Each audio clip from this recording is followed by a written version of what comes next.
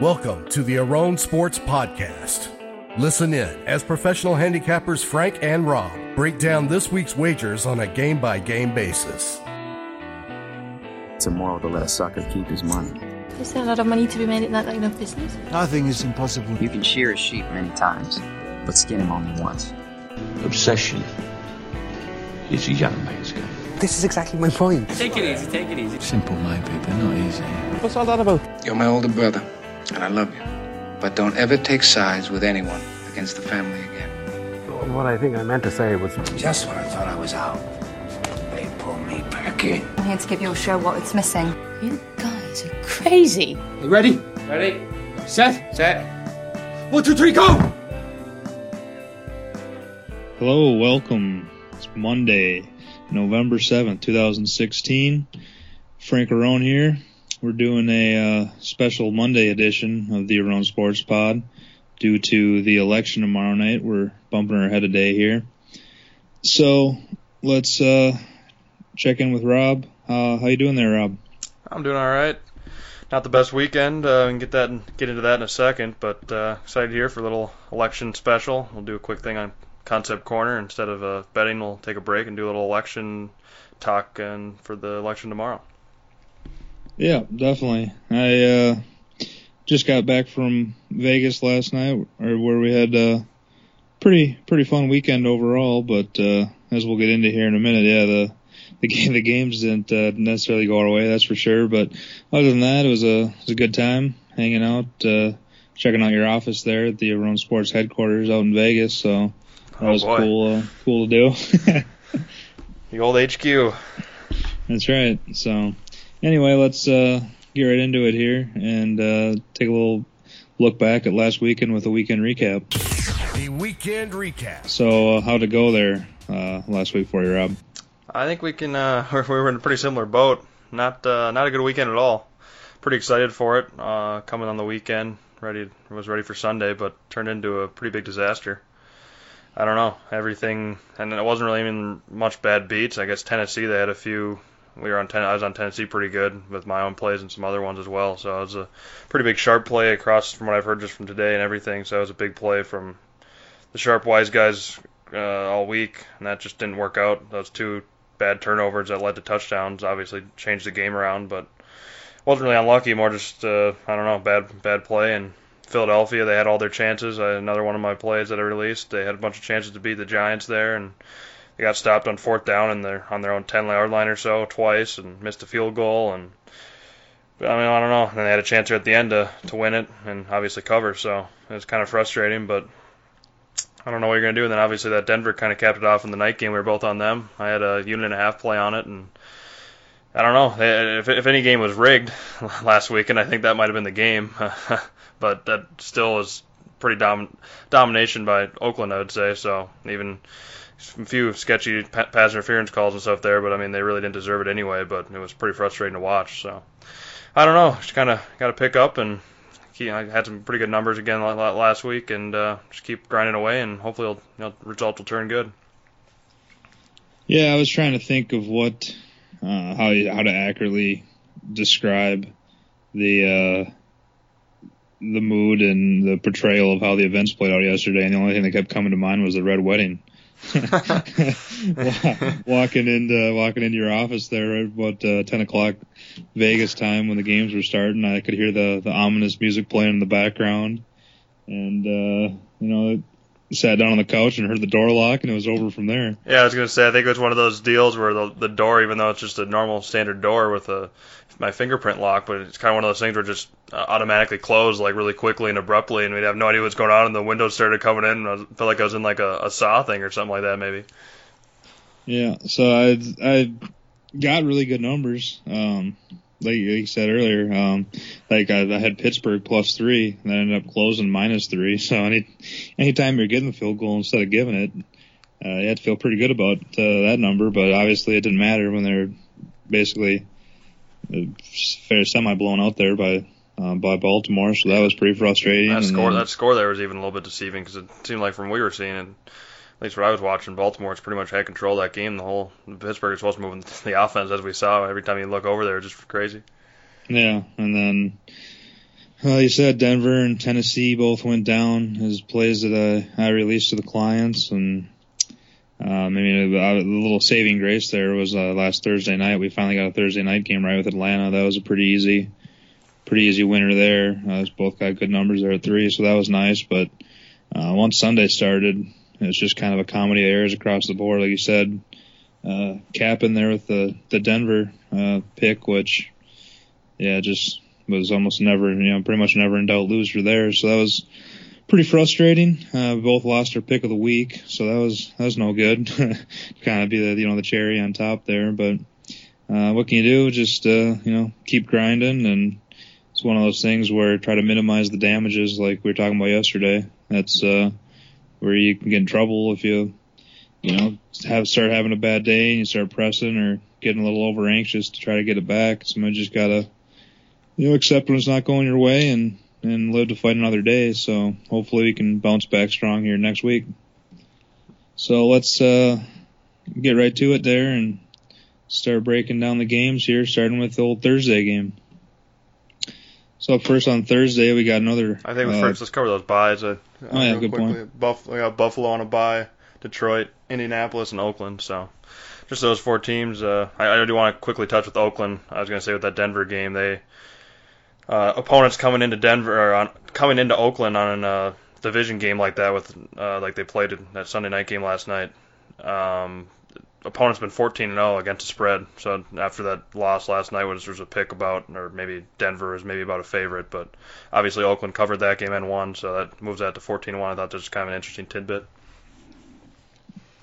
Yeah, that's like I was saying last week on the podcast. I think there's going to be some value betting against Oakland here in the future. It's just too bad they're kind of on a bye here, so that might temper slightly the excitement for Oakland.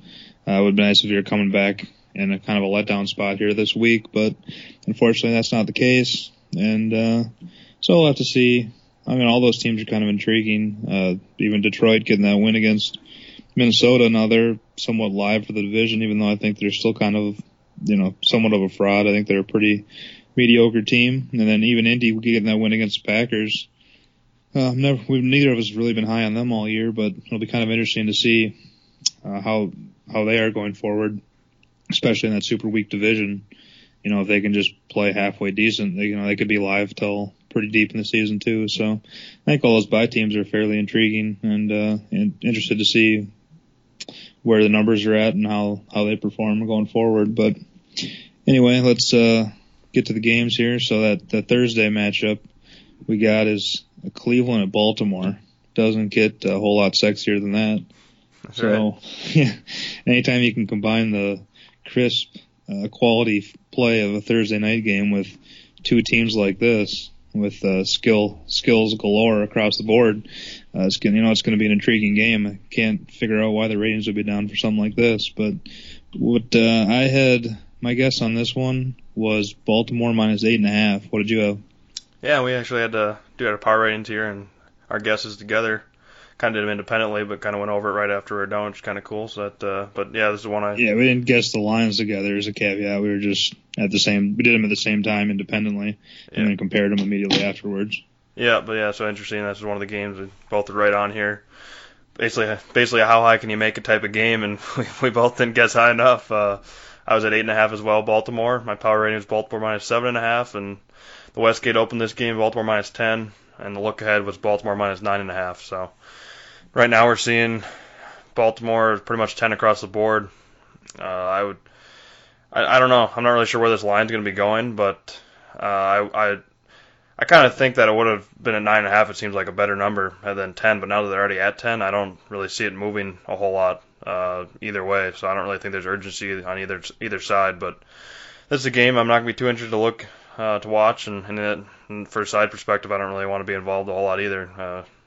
Cleveland's been hard to back. Obviously, I'm going to lean that way just from so many points, and I don't think Baltimore's that great of a team, but I'm for sure not going to be laying this many points with Baltimore. So I do like Baltimore because I like their coaching staff a lot better. Harbaugh, I think, is a pretty good coach, and obviously Cleveland's a pretty inexperienced coaching staff. So those Thursday night games usually show that, kind of magnify that aspect of the game. So if anything, Baltimore's going to get a little bump off of that, and I don't know. At some point, Cleveland's got to be you'd think they maybe be competitive here to win a game down the coming stretch. So I don't know. I could see this game being a little bit tighter, but I'd not really want to put any more money towards back in Cleveland. So, but definitely a stay away here for me. Yeah, I wouldn't, in terms of coaching, I'm a big Harbaugh fan too, but I wouldn't sell Hugh Jackson short. I think he's that's a pretty good coach, and I think he's a really, really good offensive mind, even though Cleveland hasn't won a game yet. I don't think that's totally indicative of his ability, so I agree that Harbaugh's got a little bit of an edge, but it's not a huge difference in my opinion. In terms of this, where the line's at here at 10, like Baltimore shouldn't be laying 10 against anybody. But on the flip side of that, does anybody really want to take Cleveland at this point? I mean, they covered a couple weeks ago, but I mean, for the most part, they were just non-competitive at all against Dallas in what was somewhat of a letdown spot for Dallas last week. So I think, like we said, pretty much every week, you're getting a little bit of value here, a little bit of line value on Cleveland, but then you factor in the Thursday night on the road situation, and I just don't think I'll be able to quite pull a trigger on Cleveland, but I think that's, again, where the value lies. There's no way you could ever get me to bet Baltimore at this price. But anyway, we'll see. This is a good opportunity with all the Thursday games and Monday games and full slates on Sunday. If you owe your girlfriend or wife a football night off to take care of something or make good, here's a perfect night to do it. I don't think you're going to miss a whole lot from a betting standpoint or an entertainment standpoint. So here's your night to make good there with the significant other. But I don't think we need to go in any more depth on this one, because I don't think either of us will have a play on this, or probably even be too locked into watching this one too intently. So let's just head straight to the Sunday slate, where we have the first matchup of Houston at Jacksonville. And my guess on this one was Houston minus 1.5. What did you have? Yeah, my guess for this game here, I had it as a pick. My power rating was Houston minus 1. The opener was a pick as well, and the look ahead was Houston minus 2. And right now we're seeing a little bit of support for Houston.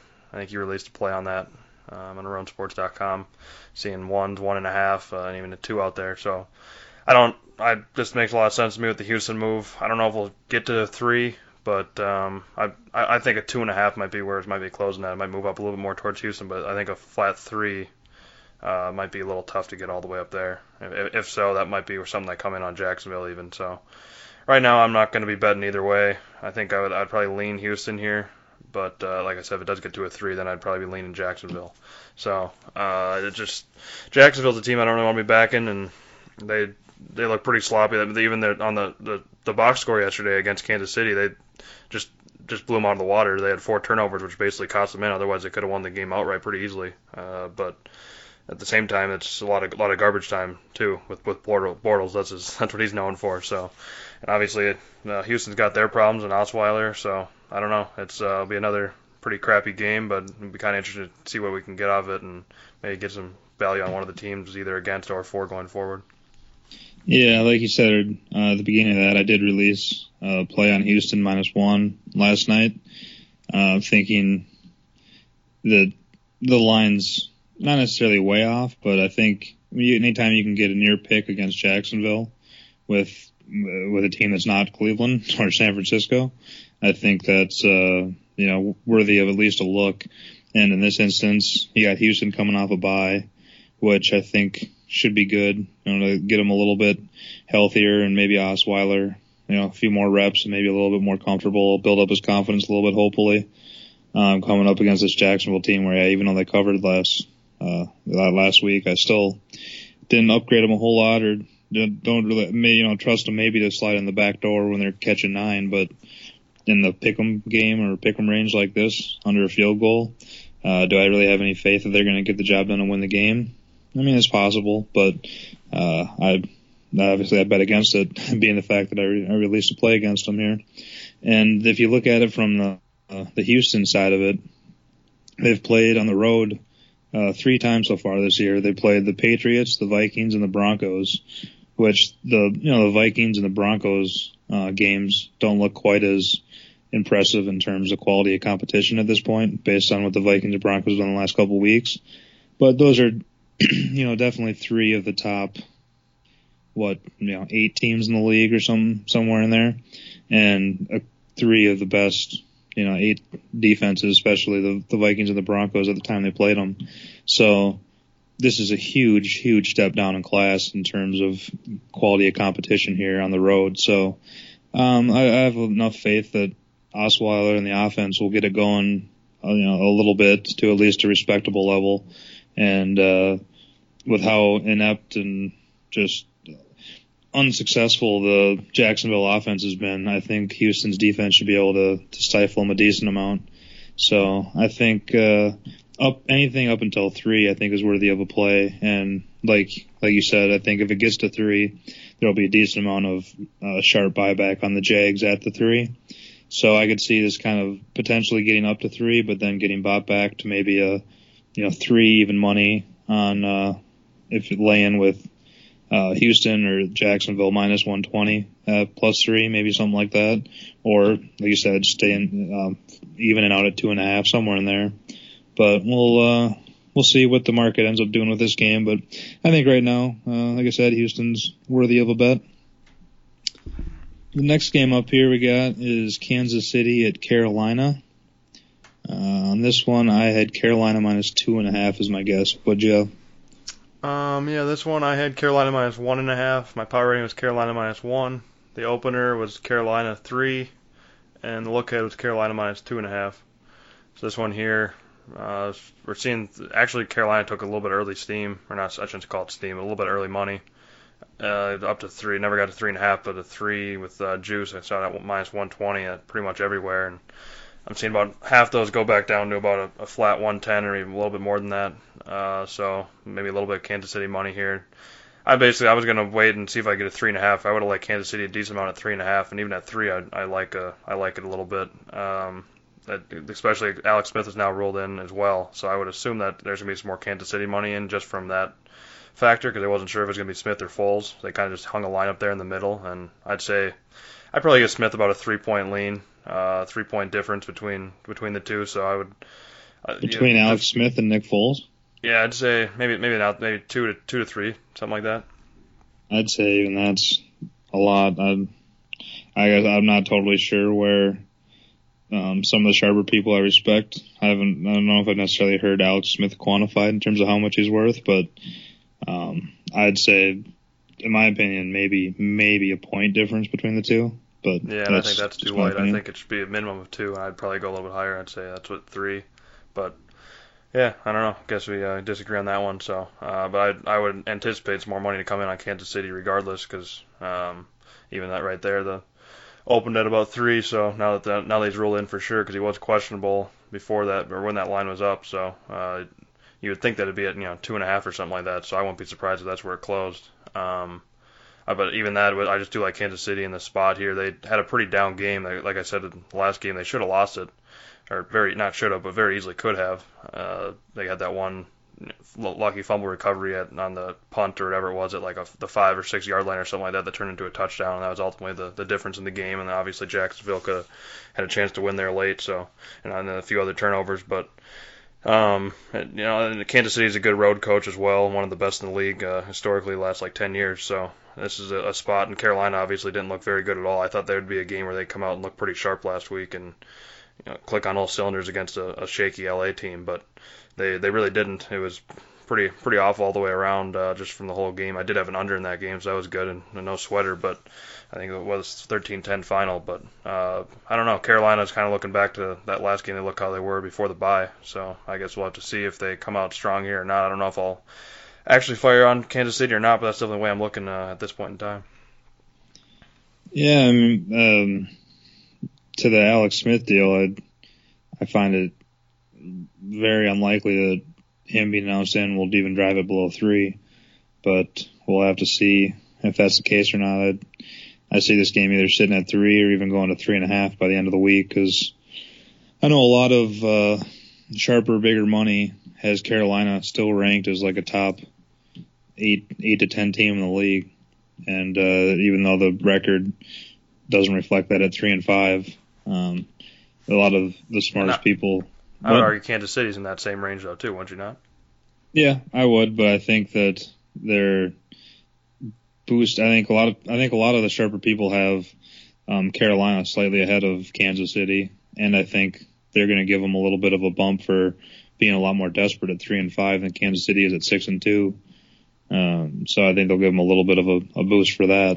So I'd say that I don't see this number getting below 3 at all, in my opinion. But we'll see where it goes. But I think it's either going to sit 3 or maybe even get up to 3.5. And at 3.5, I think I would like to take that hook with Kansas City. And I think it'd be worthy of a smaller bet. But I don't think there's I'm not in love with anything necessarily in this game. I just have a small lean to Kansas City at if it does get to 3.5 at 3. I really have no opinion on the game. I wasn't overly impressed with Carolina last week, but I also wasn't overly impressed with Kansas City last week. And do you know if Kelsey, the tight end there for Kansas City, I know he got ejected for throwing the towel at the referee. Do you have any status on whether he's going to be suspended or not for any time going forward?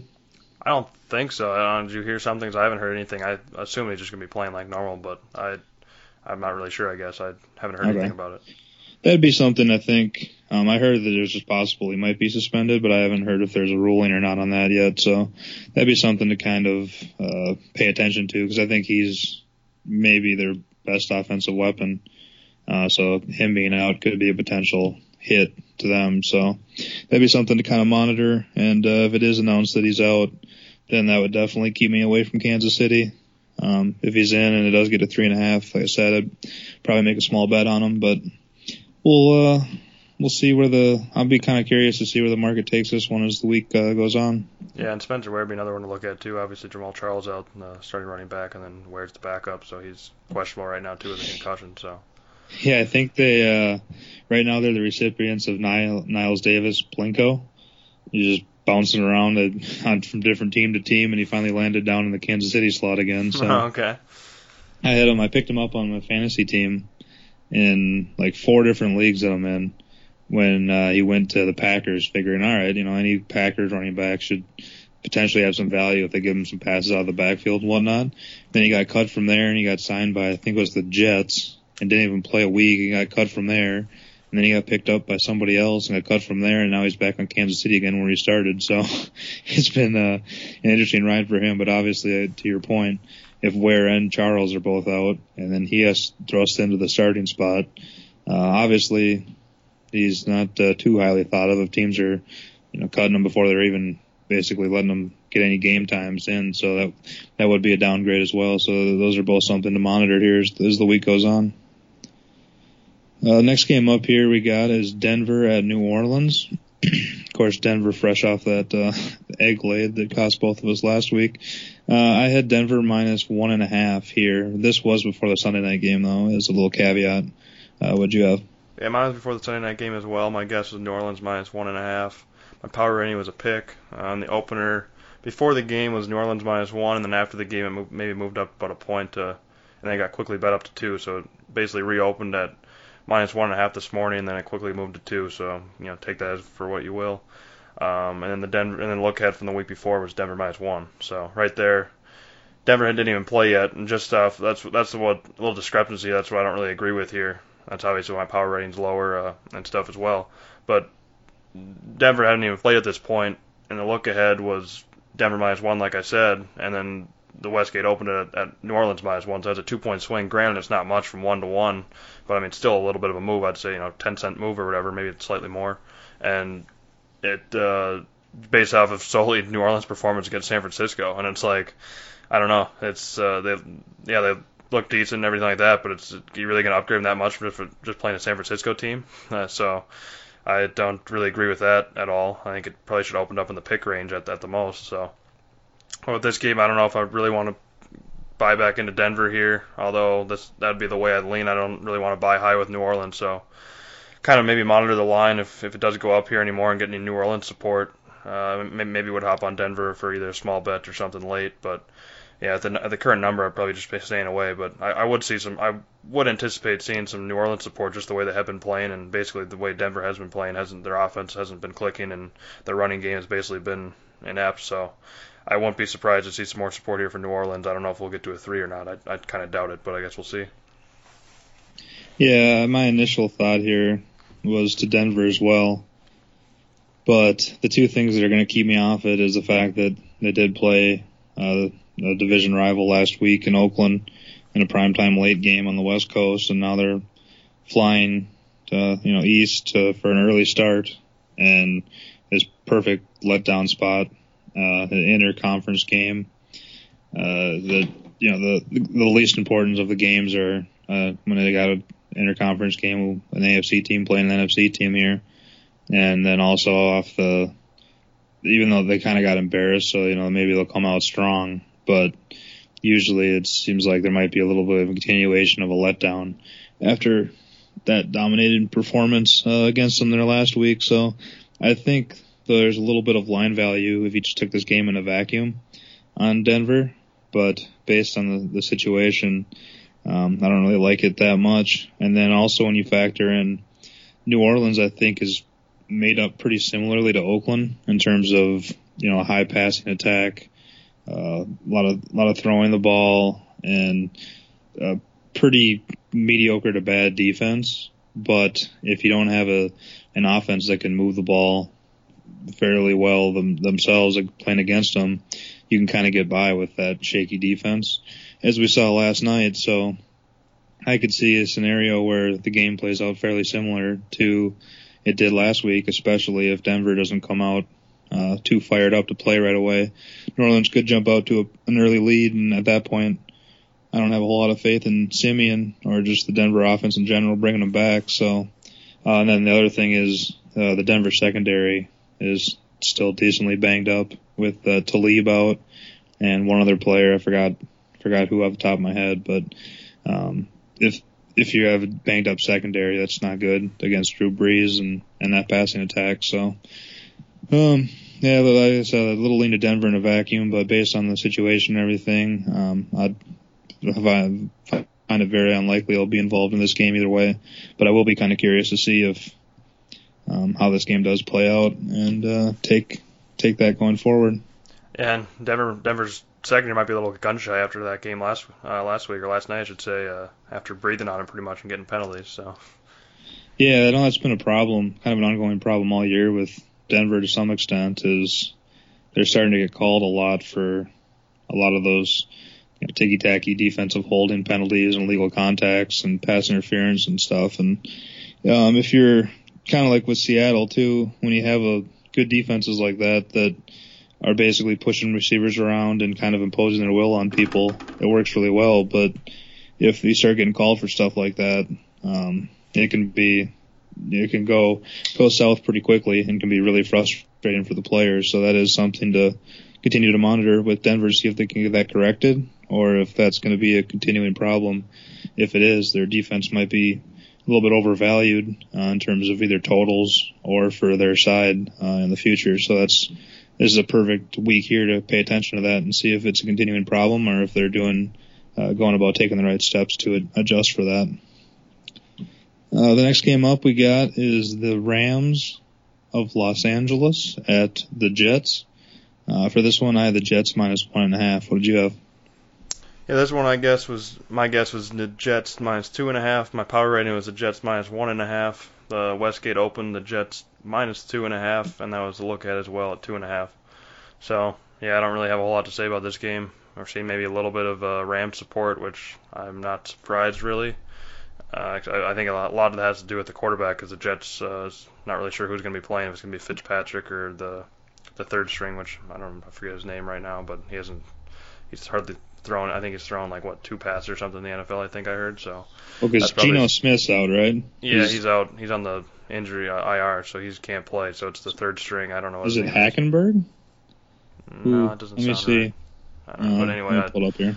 I'm not too high on Fitzpatrick, but obviously it's someone that hasn't played in the NFL ever before, or very, very, very little. They got either Hackenberg or Bryce Petty are the two other quarterbacks. I think Petty is what I heard that would be playing if Fitzpatrick's out. Maybe that's not right either. I don't know.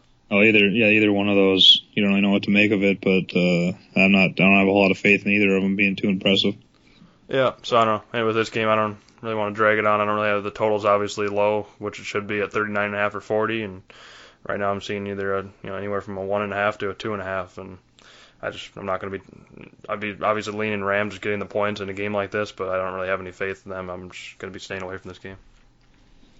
Yeah, I tend to agree. I like the Rams a little bit, but I don't really have enough faith in them going on the road and winning a game outright, basically, which they're being asked to do here. Their offense has basically been non-existent now for a couple weeks in a row, so at some point you think they're going to bring in Goff just to see what they got in their number 1 overall pick, because I don't think Keenum's been bad or the problem, but with 3-5 already, I find it pretty unlikely they're going to turn it around and make a playoff push. So at some point, I think you just get the rookie in there to give him a little experience going into next year. But I don't know if him not getting any playing time is just an indictment on him or just the team philosophy there. But we'll see. Yeah, in this game, from a betting perspective, I really don't have much of an opinion at all. So we might as well not waste any more time on it and just move around to the next one. Next game up we got is Atlanta at Philadelphia, and I had a pick for this one as my guess. What'd you have? I had Atlanta minus 1.5. My power rating was Atlanta minus 1. The opener and the look ahead at Westgate was Philly minus 2.5. So I was just, out of all the games here, that's probably the one I've been the biggest discrepancy with. So I don't really see that much at all. I don't really understand why Philadelphia is that big of a favorite. I've been on Philly decently high on them too the last 2 weeks, and very, very easily could have won both those games. Obviously, 2 weeks ago, they should have won against Dallas there, and kind of really dirty cover for Dallas. But what are you going to do? And then Philadelphia last week, not necessarily a bad loss by any means, but they very easily could have won that game outright, and let alone covered. So, but a spot like this, I don't know. Atlanta's been looked pretty solid, and they've had a couple bad spots and everything that they could have. Against Green Bay and a couple other games, even on that Thursday night game, could have been a little bit of a letdown spot against a bad team, but they got it done and looked pretty dominant. So they got a little bit extra rest coming off of this game. Philadelphia had a pretty big division game against the Giants there that they were neck and neck with and ended up losing. And so I think the spot here a little bit better for Atlanta, but I mean they have had quite a bit of good games here stretch with Atlanta. So I could see argue either way, but I think this is just this should be a game where Atlanta's favorite, and obviously it's came down a little bit. Now we're looking at a pick to 1.5, but I did get Atlanta at 2, thinking there's no way it can go any higher in Philadelphia's favor. So I would imagine that by kickoff here, Atlanta's going to be favorite. So if you like Atlanta, I would definitely lock in now sooner than later. So that's where I'd be looking. Yeah, I'd agree that I think it's a wrong team favored right now situation. And it looks like the markets are tending to agree. Like you said, you got a 2 or 2.5, whatever it was, and now I'm just seeing down to pick or Philly minus 1. So I think by the end of the week, Atlanta will go off as the favorite, and I think they're a pretty. I don't want to say a significantly better team, but I do think they are somewhat significantly of a better team than Philly. I'm not sure totally what to make of the spot. With Atlanta coming back and beating Green Bay a couple weeks ago, and then having the short week and taking it to the Bucs, division rival in a revenge game, and then having a couple extra days to prepare for the Eagles here, that could be a good thing. Obviously, a little bit extra rest and a little bit more preparation time, but if they're feeling a little too good about themselves after the last couple games, that might not necessarily be a good thing. I want to jump in real quick. That's a good point, but I just want to say that I think the one I would generally say that they're coming off some big wins and stuff, and I kind of like I even said they have some like the Green Bay win and the Tampa Bay win that don't look pretty good.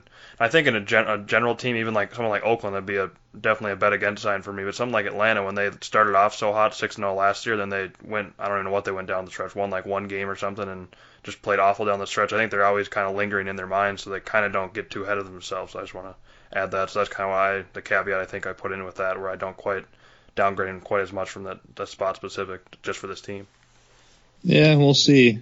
I don't have that trust in Atlanta at all that they're going to be a professional and veteran enough squad to look past stuff like that and not succumb to it again, even if they do have it in the back of their minds. I think they are kind of like an Oakland team where they're I think they're probably more full of themselves than they should be when they're doing well. And I think Atlanta's going to be a bet against team going down the stretch here. If the right matchup presents itself, I think that they're a good team, but I think they're being valued.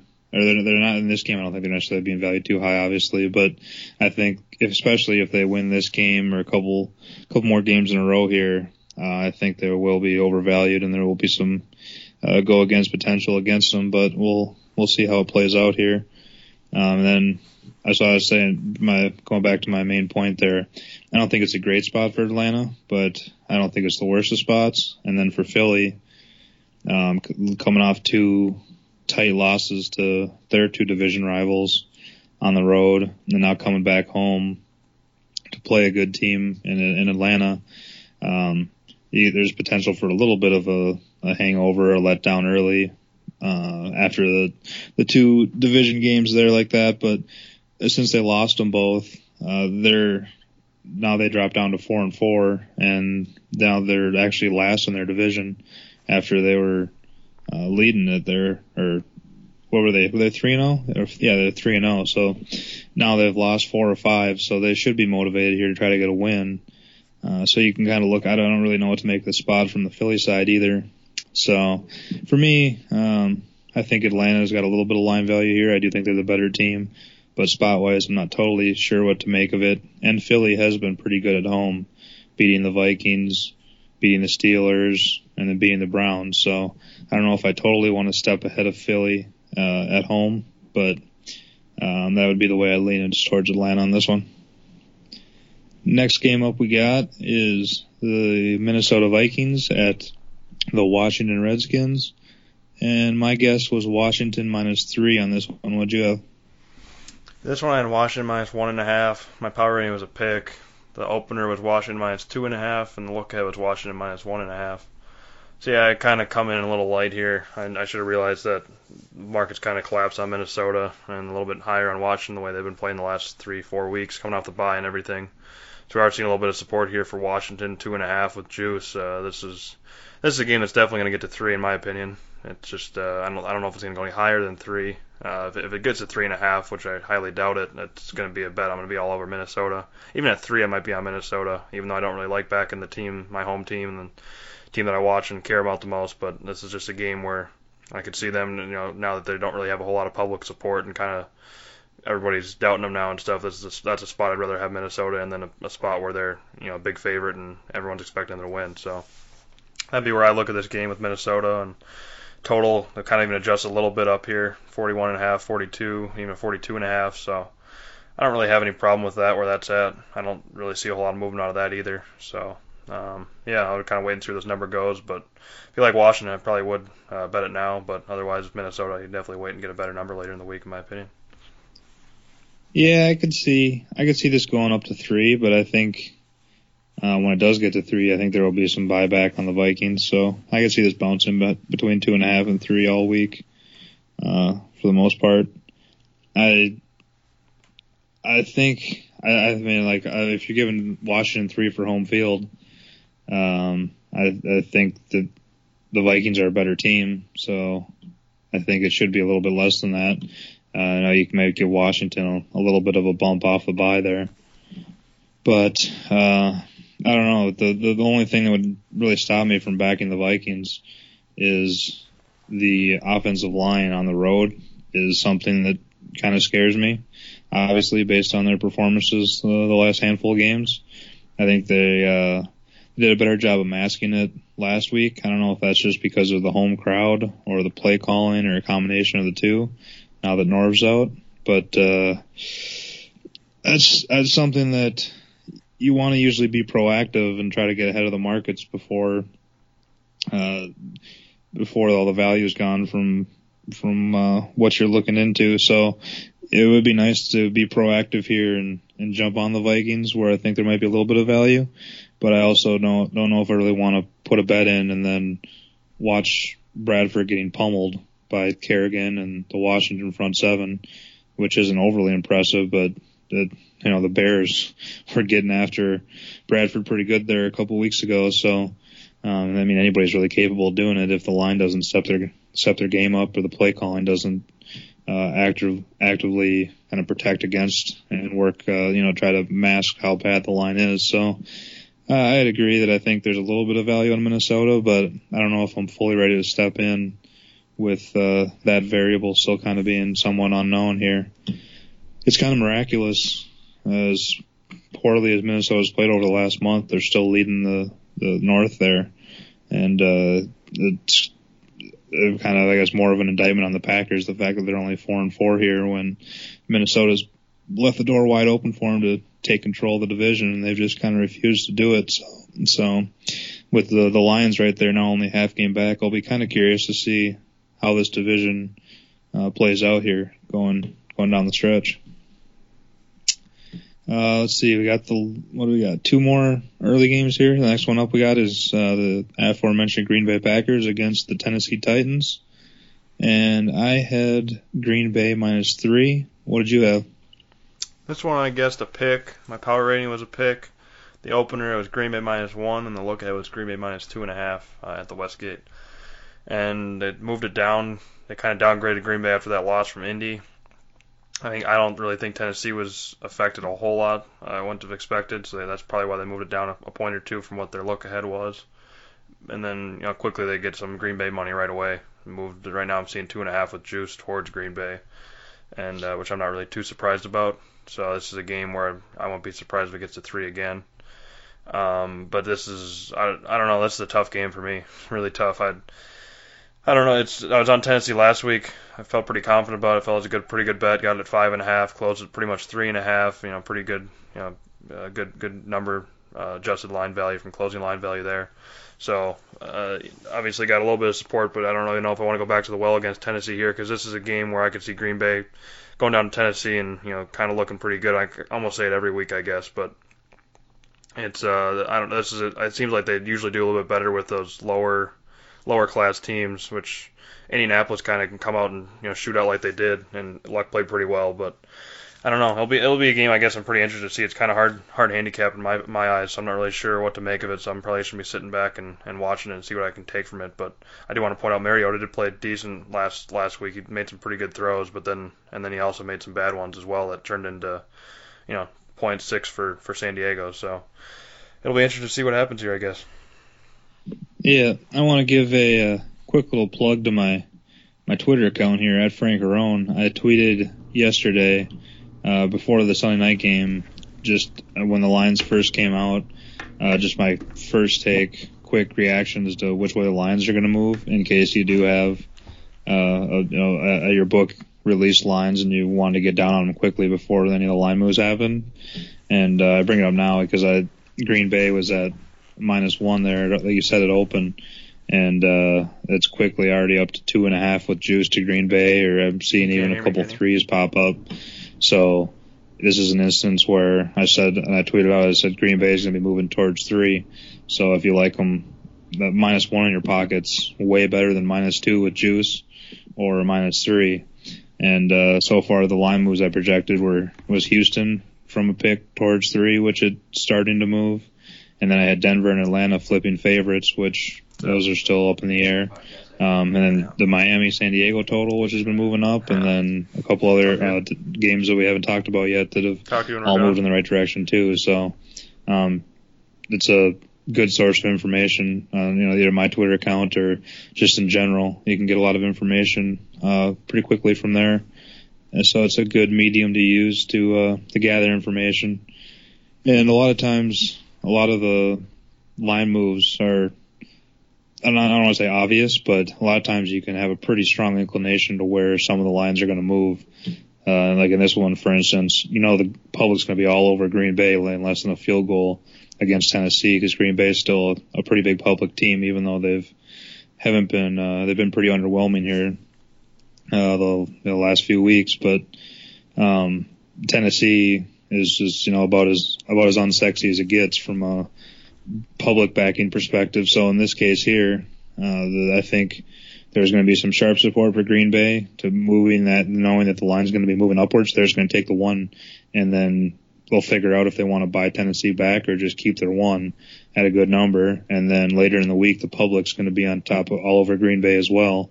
So then that's just going to continue moving the number up. So I did take a little Green Bay at -1, and now I'm going to have the option to either buy Tennessee back or just let my Green Bay bet ride at a better number than the market currently has. So sometimes it's more about just getting numbers than actually having opinions on the game. And you can turn a profit that way as well, even if you don't really, even if you're not looking at necessarily projecting the outcome of the game, but just trying to beat the market. In terms of my actual handicap on this game, I'm not really sure what to make of the Packers. Their offense looked really good there against Atlanta a couple weeks ago. But other than that, they just really haven't been too impressive most of the season, which we've kind of been all over for the most part.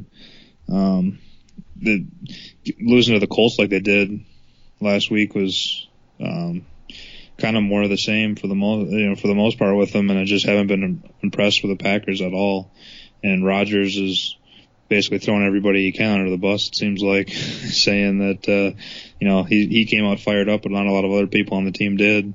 And you had a weird vibe in the sidelines, and when you start hearing stuff like that from one of your supposed team leaders, that's not good. And the fact that they're 4-4, it seems like it's been a long time since the Packers haven't had a winning record. And so I don't know. I'm not really sure what to make of them. I mean, they always have the potential to get back to their old ways, and I don't really like the Titans that much. I thought it was a great spot for them last week, and they did threw the 2 pick sixes there. So it's a little bit misleading. They could have easily covered that game, but I don't know if I'm totally ready to trust Mariota or Tennessee in a pick'em range game or under a field goal against the Packers here. So I'm not really sure what I'm going to do. I'm just going to kind of see where the market moves on this one. If it gets above 3, I'm definitely going to buy Tennessee back at 3.5 and have a nice little middle window there. If it stays at 3, I'm going to have to make a decision here later in the week what I'm going to want to do with my Green Bay -1 bet. So other than that, I don't really have a whole lot of strong opinions on that game. So let's just head to the last early game here on the slate. We got Chicago at Tampa Bay. Looks like there's not a whole lot of numbers on the board right now. I know, like, Mike Evans is questionable. Is that the reason that there's not any numbers on the board? No, or? Winston was questionable. They wasn't sure because he went out on that Thursday night game. He had something with his leg, I think, or something. But yeah, he went out of that game early. So I think they're still kind of waiting on Winston to see if he's going to be starting or not. But even those numbers that you do see from all the books I just checked, they're not even up there anyway. So they're just not real numbers. So you really don't have anything to go off of in this game for the most part. No, I thought I heard Winston was probable or he was in, but I think he might have just got upgraded recently, maybe today or something. So that's why I don't know why you'd think there would be a number by now, but I think that's from what I heard. That's why they didn't have a number up widely available from before. Yeah, and this is an instance where I'll trust the books more so than I will, a random source or hearing a tidbit of information somewhere. If they're not putting lines up, there's more doubt, I think, than what might be reported. So I guess we'll have to wait and see. My guess on this one, I had Tampa Bay -3, but I guess we won't totally know. What did you have, though? I had Tampa Bay -2. My power rating was Tampa Bay -1.5. I mean, I did see an opener of -2 at Westgate, but I don't know. Now I'm showing a -1.5 at Chicago at Westgate, so I know it's kind of hard. I don't know if that number is even real. I didn't check it myself on the app personally, so. And the look ahead was Tampa Bay -3, so I mean, I think that's almost the most indicative number out of all of them is look ahead. So I would imagine this to come just short of that. I mean, I think it's probably going to come in the Tampa Bay being a slight favorite if I had to guess, but I guess we'll have to wait and see. I mean, with Winston playing, so I guess we'll have to wait and see what happens. But other than that, there's really not a whole lot to say, I don't think, about it. Yeah, I think looking for indicative there. But yeah, no, it's amazing to me how, like, I think Tampa, people are starting to sell them pretty heavily after they pretty much no-showed against Atlanta there last week, and they just really haven't looked impressive pretty much the whole year. But it's kind of interesting to me how before the game against the Vikings, the Bears had lost the Bears were 1-6, and they were thought of as maybe the third worst team in the league behind the Browns and the Niners. So they come out and look good against the Vikings on one Monday night game, and all of a sudden they're getting respect enough where they're less than a field goal on the road against a below average team. Not saying that's totally unwarranted. Cutler did play really good, and I don't have a lot of faith in Tampa, but it does kind of seem a little bit of an overreaction to me that one of the worst teams in the league at 1-6 plays one good game, and then all of a sudden they seem to be getting a decent amount of respect. So I don't know. I don't know if I trust Tampa enough to bet them, which if it comes out anything below 3, but at the same time, I think there might be a little bit of too much support there for Chicago. So we'll see how this game plays out and where Chicago is valued going forward. But especially if they look good in this game, I think there's potential for them to be a little bit overvalued in the weeks to come here. So let's go to the afternoon. Looks like there's only 3 afternoon games this week, which isn't ideal. It was kind of nice having 4 there last week. So now with one less bye, or two less teams on byes, I wish they would have kept the 4 afternoon games, but what are you going to do? I guess 3 is better than 2. So the first one up we got is Miami at San Diego, and I had San Diego at 6 as my guess for this one. What did you have? Yeah, I had San Diego minus 6.5. My power rating was San Diego minus 6.5. The opener was San Diego minus 4, and that was also the look-ahead line. And seeing a little bit of Miami money right away, if anything. I see 3.5s across the board, a couple rogue 4s, or a handful of rogue 4s, I should say. I don't know. I don't understand this here. Why Miami's taking money? It's not a lot, but still, I don't understand why San Diego's not a bigger favorite here.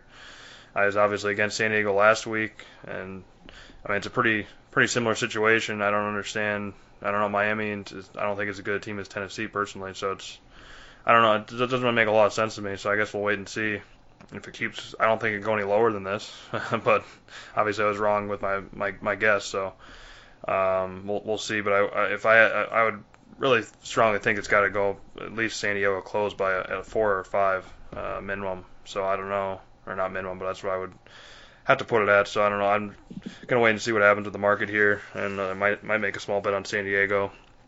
But I did I think we both liked it when I went through the totals here originally. I liked it a lot, San Diego, Miami here on the over. I released it at 48, and I got it's a 2-unit play, which is actually my only 2-unit play of the year. I got a 47.5 and a 48 at two different books here. So it's already getting bet up to 49, I see, and just a few 48.5. So I definitely like the way the market's moving up on this one, and I wouldn't be surprised to see more money moving on this total over and get up to a 50 plus. So I think the numbers just hung a little bit too low, and obviously they've been paying for it here. Yeah, this number, obviously with my guess at 6, kind of baffled me a little bit. I don't understand why San Diego is laying 5 basically all week against Tennessee last week. And then Miami comes in at 3.5 here. I don't think Miami's any better of a team than Tennessee, but I don't know if the markets disagree with that, or if they realize that, the number did close at 3.5 last week, so they figured, we'll just put out 3.5 to start here instead of taking Miami money this week, or if they just value Miami more highly. I don't think you can really downgrade San Diego from last week, so the number doesn't totally make sense to me.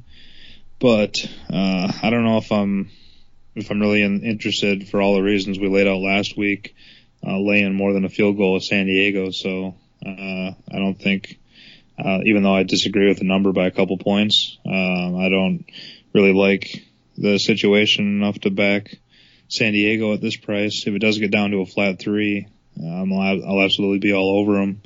But I really find it really hard to believe that it will get down to 3 at any point this week. But I guess we'll see where it goes. I also agree completely with your total take. It's one of the first things we both immediately saw when we looked at the numbers was that total just seemed out of whack. It seemed way low.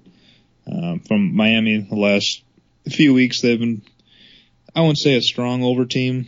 They've been maybe a slight over team They put up the totals of 50 last week, 53 the week before, 45 the week before that, 47. So they've been maybe a slight over team, but the main component of this is San Diego. I mean, they're about as over as it gets. Rivers is moving the ball great on offense, and their defense is mediocre at best. And you look at San Diego totals, they played 9 games this year. This is the point I was making to you yesterday when we were first looking at this. So San Diego's played the Broncos twice, their division rival, which they've only scored 44 and 46 points. So those still a decent amount of points, not low scoring by any means. 34 and 46.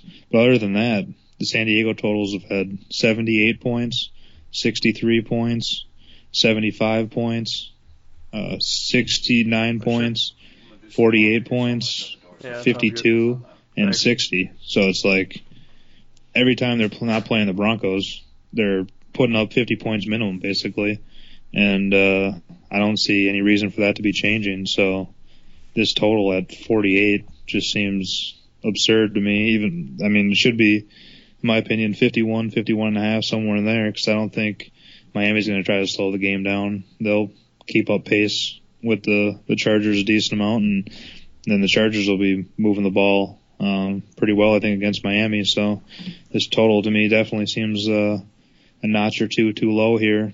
And I was going to release that 48 last night, but I didn't really see a whole lot of numbers that were too available, so I ended up releasing it today at 48.5, which was widely available. Did get a 48 myself, but hopefully this one will get through. This one to me was probably the biggest discrepancy I had with my my numbers. So I think you having a 2-unit play on this was totally justified in my opinion. So hopefully, unlike some of the plays last week that we felt good about, this one will hopefully come through for us.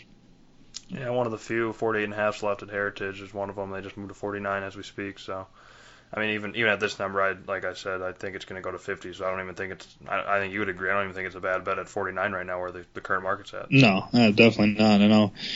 In terms of the totals market, 48 and 49 are key numbers, especially 49. So you definitely want to get the 49 before it moves to 49.5. But yeah, anything under 50, I still think is worthy of a bet. So absolutely, I don't think you missed the boat a little bit, but definitely not enough to the point where you'd lay off it at this point.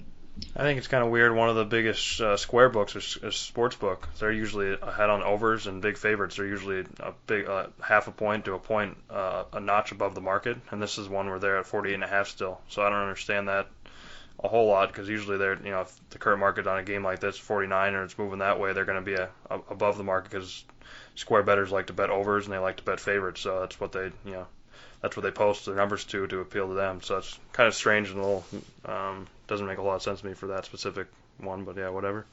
I kind of like seeing that personally when I'm on an over. If sharper books, definitely, yeah. If the sharper books are taking over action and the square books aren't, that there's a sharp group or a handful of sharp bettors that are taking the over position as well, and they're betting at the sharper books where they can get more money down, or they're allowed to bet. I know some square books will ban sharper players from betting there, or they won't let them bet that much, and that's why a lot of people ask, well, why would a sharp bettor bet at a sharp book where the numbers aren't going to be as favorable likely than they would at a square book?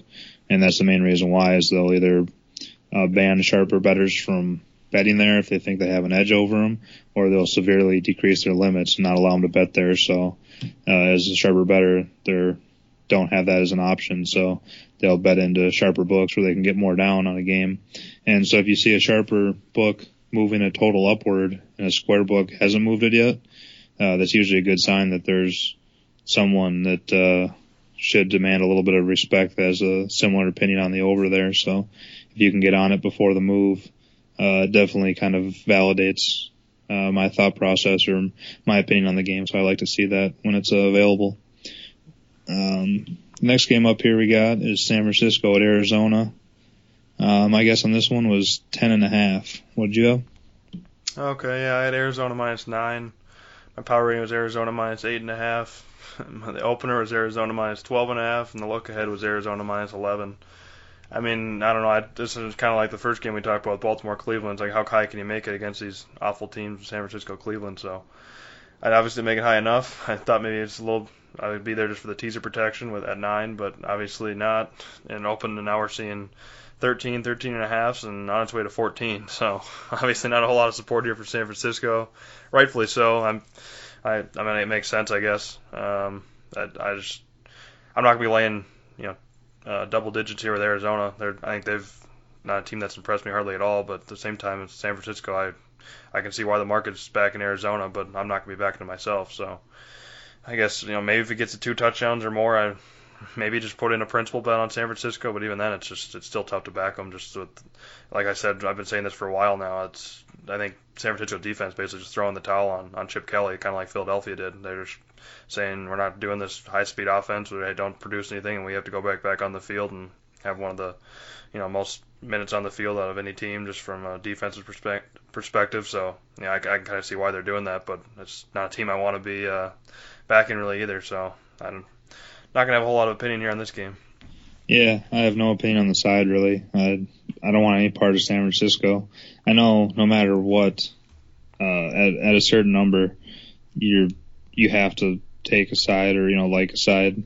But for me, the Niners, the number has to get way, way out of whack for me to want to step in, because I just think they've quit on some level, and it's been like that for a while now. So, maybe at 14.5 they'd be worth a look, like you're saying. But even then, it's just, I don't know, they just keep getting boat raced by people, and I feel like you're kind of chasing it a little bit if you're expecting them to hang in it. It's the NFL, so even really bad teams can hang around with good teams, and the point spread's a great equalizer, but it's just really hard to step in and put your money down on a team when there's a chance they might not be trying in the third quarter and already be down 17 points, and you really have no shot at a back door when they're not even putting in the effort requisite to potentially make a comeback. So no opinion from me on the side. In terms of the total, I don't have a strong opinion necessarily on this game, but one of my biggest regrets from the year is not being involved in more San Francisco overs. I thought about it in the preseason a little bit, and I was down on Philly after Chip Kelly left. I didn't think they had a lot of talent, and I thought he kind of destroyed their roster a little bit. And I was initially wrong on that, and now that's looking a little bit more accurate as the season's gone on. But then on the other side of it, going to San Francisco, I don't know why I didn't take it into account more that his teams are going to be playing more up-tempo, higher scoring. They don't really have the personnel to play that up-tempo, so bad, essentially, for their results this year and their against the spread record this year. And I remember thinking that in that first Monday night game against the Rams, that was kind of my thought process was, bet against San Francisco and bet overs. And then that first game, they beat the Rams 28-0 on Monday night. And for whatever reason, I kind of cooled off on that opinion and just kind of backed away from it after one result, which, looking at what's happened since then, is a complete mistake, because in the last games here, they've scored totals of 64 points, 51, 71, 54, 55, and 73. So, I mean, they've gone over the total in 6 of 8 games. And I really wish I would have been making money off that, because I don't think I've bet against San Francisco other than that one game against Dallas and last week against the Saints. So I've only cashed against them twice, and then I haven't bet them over on them once this year. So I really hate leaving a lot of potential profits on the table like that. And it's obviously easy to say that looking back on it now, but it sucks when that was my initial thought about the team, and then I backed off it so quickly. So that's kind of a lesson for me going forward is one game in week one, don't necessarily completely throw away or forget about some of your thoughts coming into the season from that 1 week, and get a situation where I am now, where I'm kicking myself for not having made quite a bit of money on that in the last few weeks. But anyway, that's my only take out of that game. I know I'm not going to be involved in that one, no matter what, basically. So might as well just move on to the next game. We got the last afternoon game, which is Dallas at Pittsburgh. And my guess on this one was Dallas -2. What did you have? This one I had as a pick for my guess. My power rating was Pittsburgh -1.5. The Westgate Open, Pittsburgh -3, -120, and there was no look ahead. Now we're seeing some Dallas money right away. I think you said it more than me, but we both kind of said it that when it opened at 3 like that, there's no way that Dallas isn't going to get some money here, just from the way they played all season. Been pretty impressive, and even all the letdown spots and everything, they've gotten through them and won them and covered most of them even. So, all right, not all of them, I guess. So yeah, I'm not surprised to see some Dallas money from that number. But now we're seeing some 2.5, 1.5, kind of closer to where my power rating is. And this is a game where I'd probably lean Pittsburgh here. I think this is a pretty good spot for them. Just it looked pretty awful against Baltimore there, and I think it had a lot to do with just the whole team chemistry, not being able to practice together, with Roethlisberger being not questionable all week. There was no line for that game until like the day before or something like that, which is pretty unheard of for the most part, or not unheard of, but pretty unusual, out of the ordinary. So it was a unique situation. So they're kind of trying to get together there late, so I could see them kind of getting together here for a game and stepping up here. But at the current number, I probably won't be betting it. But if it gets any more Dallas support and gets down closer to a pick, I'll probably be on Pittsburgh here for at least a small bet. So that's what I'll be looking at. And I also have a play on the total. It opened at like 49.5, so I bet it immediately on the under. And it quickly moved to 50.5, which I was dumbfounded about. I didn't understand that. And then now, today, I released at 50.5 where it was at, because I released it this morning, that specific play, and now pretty much all day now it's getting some money towards the under where I thought it would be, and some of the shover books are down to 49.5, back to where they are, and just makes more sense to me. And so I wouldn't be surprised. Like, I would think that there'd be more money coming on the under, so I guess we'll see. But I'm still kind of curious why this is so high. It just seems like this is a total that doesn't make a whole lot of sense. Dallas is pretty conservative for the most part. They aren't too flashy on offense, but they kind of run clock, run the ball, do a little bit of passing, a little dip and dunks, and they can score a decent amount of points, but not something like this total. And then Pittsburgh, yeah, they can score a lot of points, but they've definitely been a little bit flaky, and all year, kind of some games will be really good and some games will be really off, kind of like last week. But I think Dallas defense is pretty good as well. So this seems like a game that's going to be not super low scoring, but I think that's just a little too hit for me, and that's why I put a play in on it. And on a side note, when you were talking last time here before this game on the San Francisco game, that sportsbook just moved that total from Miami San Diego from 48.5 to 49. So maybe they have a little live feed here in my room, listen to my breakdown of it. Yeah, to your point on Pittsburgh, I think they're thought of as one of the highest scoring offenses in the league, which they had the potential to be, but over the last month and a half, basically the whole year, they really haven't. I mean, their totals have been at 35, 43, 45, 44, 37, and there's one at 57 here. But I mean, so they had the potential to put up points, but it's not like they're, like San Diego, where they're consistently scoring in the 50s and 60s. Pretty much almost all their games this year have been in the mid to low 40s. So even though they have the mantra of an over team and the potential to score in bunches, they really haven't been doing it a whole lot this year. So I had to agree with you that number's a little bit inflated. I don't know if I'm fully ready to jump in on that right now, but yeah, I could see where those 50.5s and the 50s aren't going to last a whole lot longer. So if you did like the under, I don't think it's going to hurt you really to jump in on it now. And in terms of the side, I was shocked. Obviously, my guess at Dallas -2 was way off. I couldn't believe Pittsburgh was a full 3. I just figured I think me and you have both been kind of hesitant to buy into Dallas all year, but at some point they kind of got to make you believers. And Dallas is about as public as it gets. I know Pittsburgh's a decent public team as well, where they get a lot of support from the public, but I figured, I think Dallas is the number one public team, so I figured it's going to be shaded a little bit towards Dallas, and especially with how bad Pittsburgh was last week. Roethlisberger just looked totally out of sync, and I don't know if he's still hurt or what, but if he comes out like he did last week, they're going to be in a lot of trouble.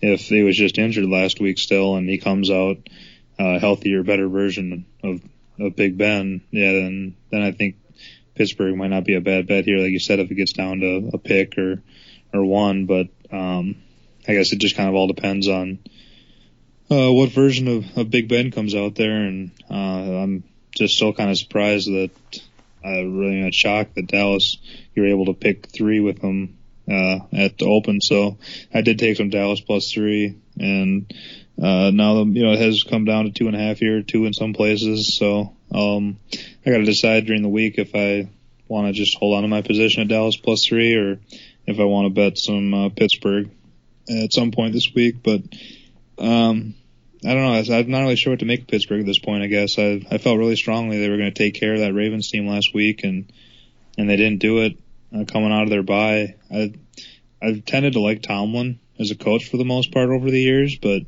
between some of his questionable in-game decision-making, and it seems like, I don't know if what the record is off the top of my head off a bye, but it seems like they are kind of a poorly prepared team coming off a bye over the years. I don't have the numbers to back that up, like I said, but just kind of a lasting impression that I had. So I don't know. It seems like Tomlin could be a little bit on the hot seat here if he doesn't get it squared away. If they're 4-4 now, and they're tied with Baltimore and only a half game ahead of Cincy. So if they don't get it going here soon and they end up missing the playoffs, I could see Tomlin and potentially in a little bit of trouble with somehow frustrating their losses and performances are. But in this case in particular, like I said, not totally sure what to make of Pittsburgh here.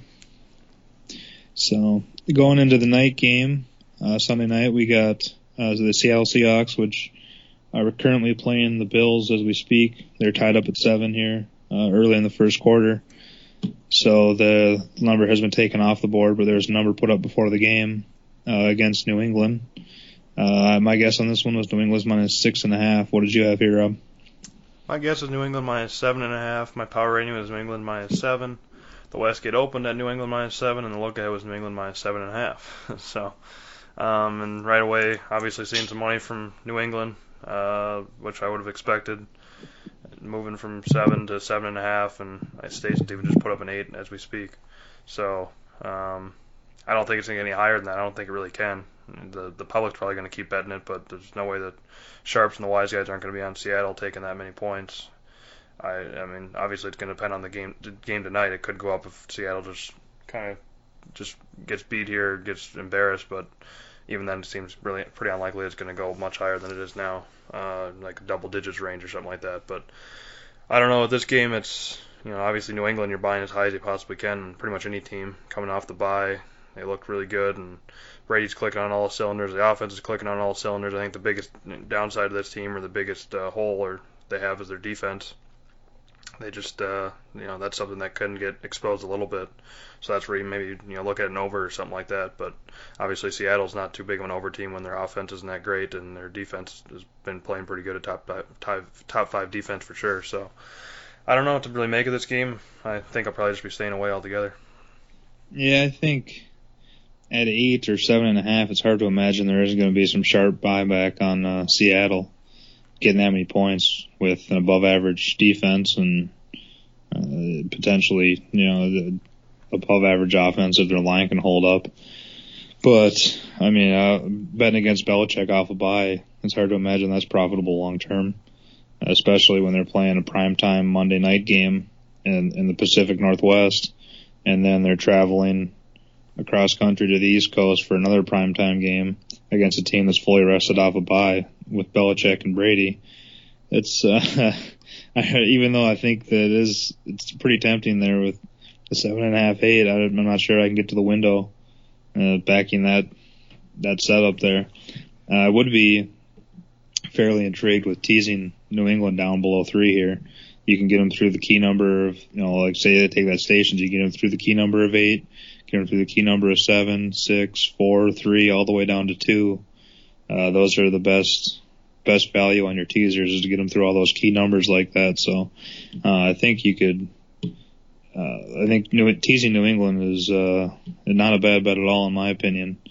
And I don't know off the top of my head who I'd want to necessarily tease him with, but I think that would be a very solid option to go with. Who, just off the top of your head, I don't know if you looked at it at all, but is there anybody else that you can see that you would think about teasing him with?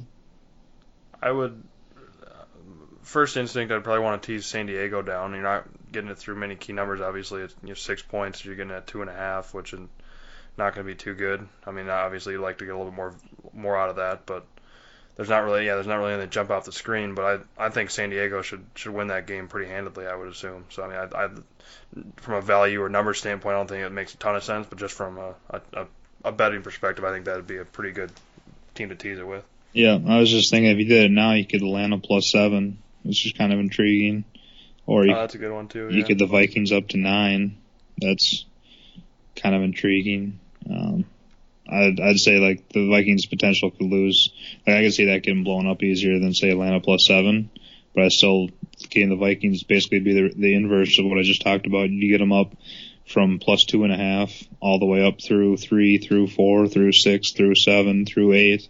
So that would be the best value in terms of number wise. But anyway, I think I'd say Kansas City too. I'd like a lot actually. Yeah, get them up to 9 against Carolina. I think that's not a bad one. Especially with Andy Reid on the road, and they like to play pretty tight, close games. Even if they do have a lead, they're going to sit on it, and I don't know. They like to play. That's the type of games they like to play. So that getting that many points, I actually like that quite a bit. The more I think about it. Yeah. So anyway, I think New England. You can get Belichick and Brady in the primetime home game. Like I said, in that spot against Seattle, and you can tease them down below field goal. I think that's a pretty good way to attack that game. But other than that, I think the total's fine where it's at. And if you just bet the side straight, it'd be hard for me to pull the trigger on Seattle, but I also don't like laying 7.5, 8 against a team as good as Seattle. So that's my opinion on that one. The last game we got here is the Monday night game between Cincinnati and the Giants. My guess for this one was the Giants -3.5. What did you have here? My guess was the Giants -3. My power rating was the Giants -3. The opener and the look at the Westgate was the Giants -2. And that's pretty much what we're seeing. We're seeing some early support for Cincinnati going from that to actually no we're not from what I think that should have been, I guess. Obviously from the opener, I think this is a little light here. I already put a bet in on the Giants at 2, and right now I'm seeing 2.5. I think we saw a little bit of early Cincy support now, maybe a little bit of Giants, but definitely not a whole lot either way. And I would expect this line to go to 3, but I won't be shocked either way. I guess I won't bet anything on it.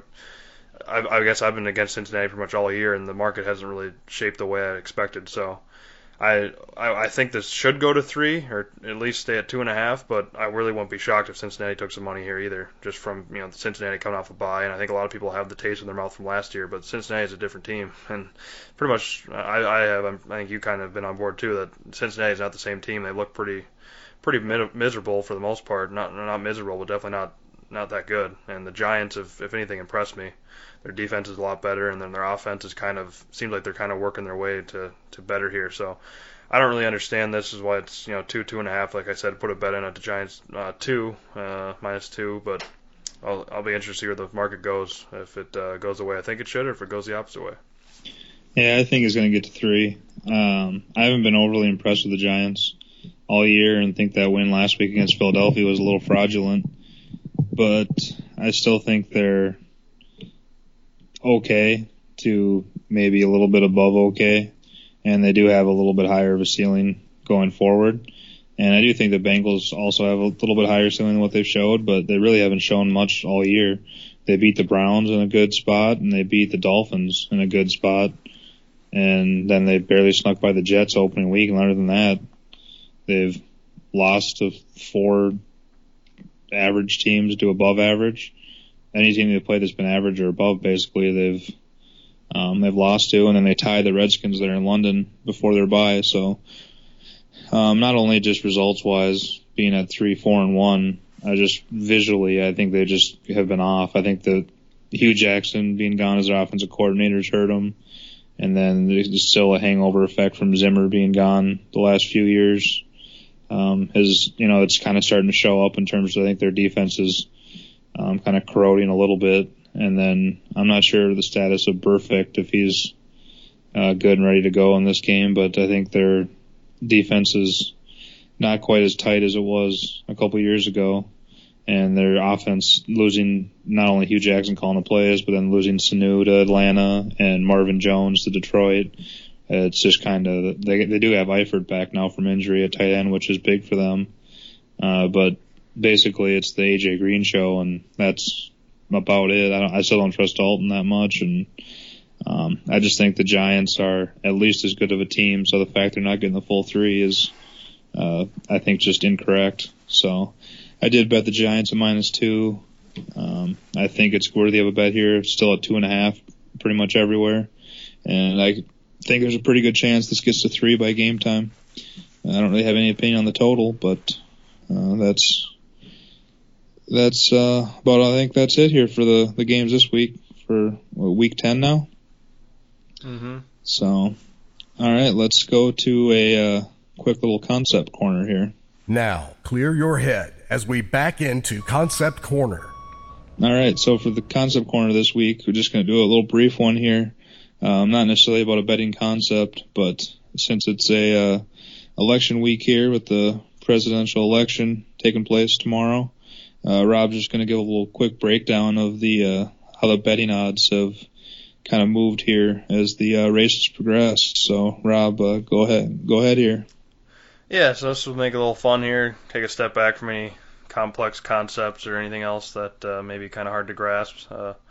Just figuring, with the election coming up, we might as well do that. And since we're doing a day early, since for the election, we'll might as well make the concept corner about it. So, just real quickly, back in August 5th of 2015, Clinton was a -110 favorite to win the election, and Trump was plus 2,500 to become the next president. And then she pretty much been staggered the same through the early part of 2016. Okay, yeah, just making sure that you mentioned that was, over a year ago, August, not... Yeah, I said August 5th, 2015. Okay, good. Just making sure. And then, so the early part of 2016, she moved from about roughly, even money to up to a 2-to-1 favorite. And she kind of kept climbing throughout, and that's when Trump moved down to plus 200. So that's when it kind of, first quarter there of 2016 is when they were those were the two favorable candidates or the two favorable outcomes to become the president. So then from there, she kept climbing to June 22nd, 2016 on -320. Trump was plus 260. August 18th, she was -450, and he was 325, plus 325. And then that's kind of her peak for the most part. And then in September, she kind of went down. I think that's when, the difference thing with the FBI and stuff and their emails kind of came for the second time around. That was kind of more recent too. And then she moved down to a 2-to-1 favorite again. And then basically within the last week, she moved from a 2-to-1, 3-to-1 favorite, and now she's back up to about a 5-to-1 or 6-to-1 favorite. So it's, kind of keep moving in her direction. So it'll be kind of interesting to see. So right at today's odds, she's about -550, and Trump's plus 375. And if you want to take a shot at anybody else, you can get them at 10,000 to 1. So maybe a little Bernie or Gary, Gary Johnson. So it's I don't know, but it'll be interesting to see what happens, and should be pretty interesting. I know he's been campaigning. I think you know better where he went, but he's going to few different places, which didn't make a whole lot of sense to me. Even Hillary, where she was doing her last campaigning for. So I'll be excited tomorrow. Be able to watch it all night long there, and it's always fun, I think, every 4 years to be able to turn on the news channels and see all the different states come in and when it's confirmed and all that stuff, and hear all the breakdown of it. So it should be pretty fun. Yeah, and just to give a little bit better context or understanding about what the money lines equate to, you said Hillary was -550 to win, correct? Yeah, currently. So, yeah, the current number there. So that equates to about an 85% win percentage according to the betting markets. So they're saying she has an 85% chance to win at the current number. And then I know, obviously, our home state of Minnesota, which a lot of listeners are from or interested in, has been talked a little bit about potentially being vulnerable. I know Trump was there over the weekend and trying to gather up a little support in Minnesota, and there's some talk about it potentially going to the Republican side of the ticket. So Five Dimes does have a state-by-state breakdown of our odds of whether it's likely to be carried by a Democrat or Republican.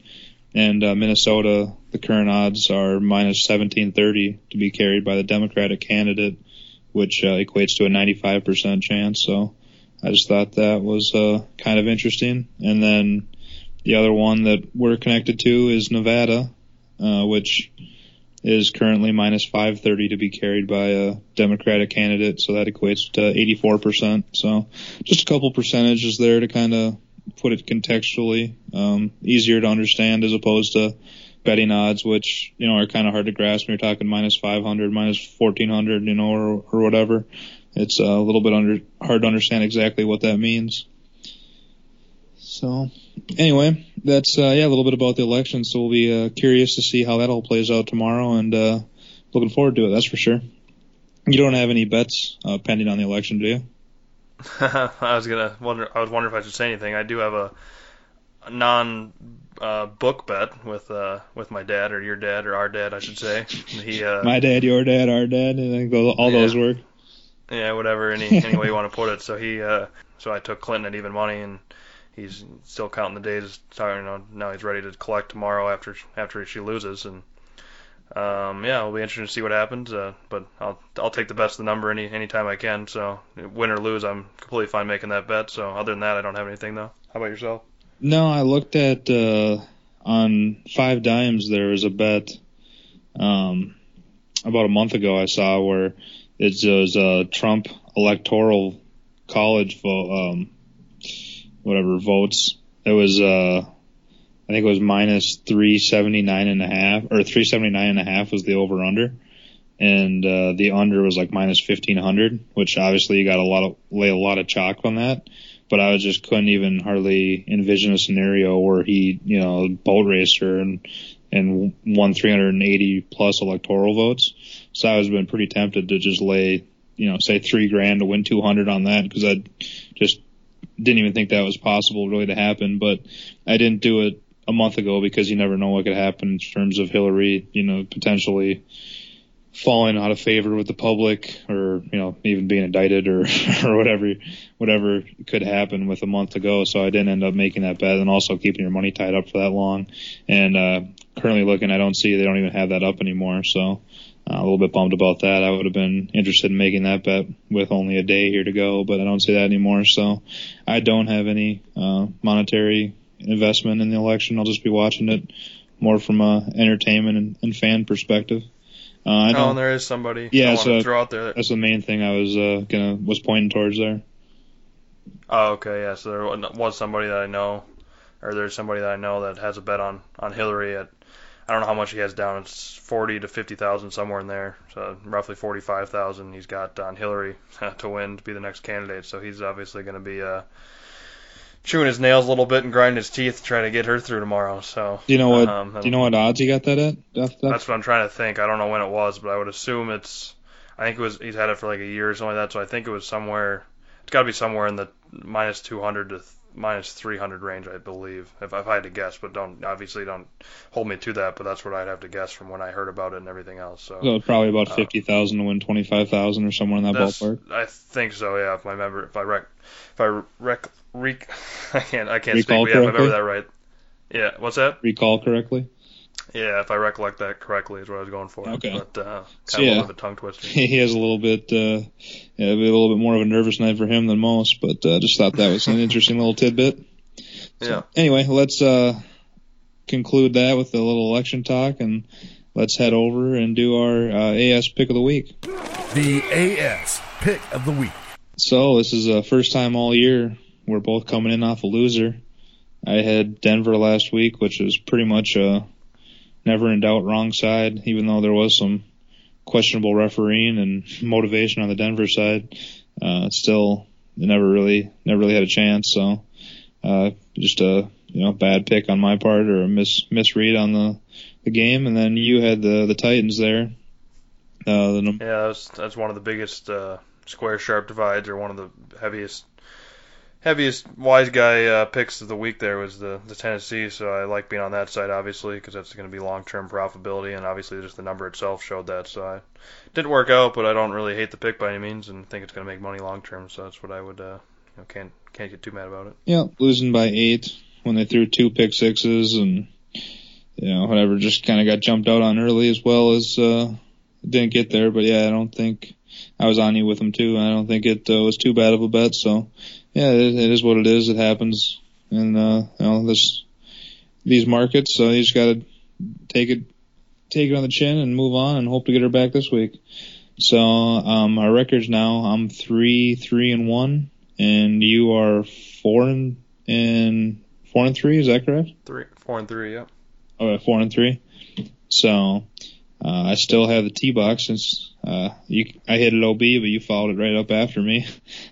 Yeah, not too impressive a showing. Maybe kind of like the golf tournament last week where you got played in. Yeah, didn't go to form, but what are you going to do? So this week, I'm debating between a couple here that I've already released, but I think I'm going to have to go with I'll go with Houston -1 as my pick of the week there. I bet that right at open, and I still see a couple ones out there, so I'll take the Houston -1 as my pick of the week. Where are you looking? Well, I thought you were going to go with that Miami over, so I'm kind of shocked here that's still available on the card. But you know what? I already have a 2-unit play on that, so maybe just kind of mix it up. Maybe I'll just do, after you brought up that teaser, maybe I'll make it interesting and do that New England teaser tied with that Kansas City. All right, so tease New England down to we call it. It's saying it's 7.5, pretty widely out there. So tease that down to 1.5, and then tease Kansas City up to 9. Yep. All right, so and then teasers for people that aren't familiar with them, depending on where you bet them, you can send out some offshore books. The 6-point teaser is plus 100, so even money. And other places in Vegas, sometimes they charge you up to -130, and they've historically charged you more as time's gone on because I think that they've been getting beat on them, and people, the sharp bettors have been using them pretty effectively. Like we said, get them through those key numbers. So when they're either limiting you on betting wise or they're changing the odds or changing the juice to having to pay more for them. Usually it's because they're getting beat and they don't like getting beat, obviously. So you can still find them in Vegas. I know personally at some places you can find them at -110.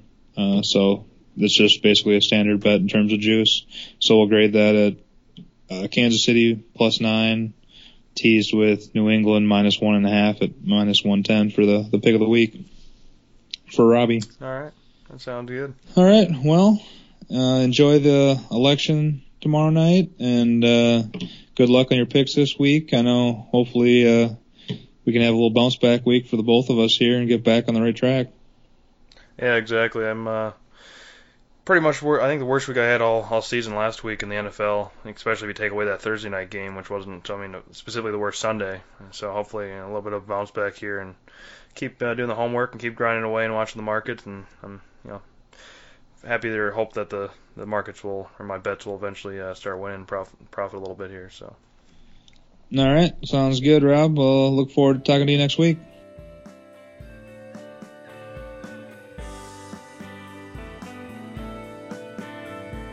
Thank you for listening to the Aron Sports Podcast. Check out aronsports.com for all of your sports betting needs, including automatic bet tracking, mobile notifications, free picks, and more.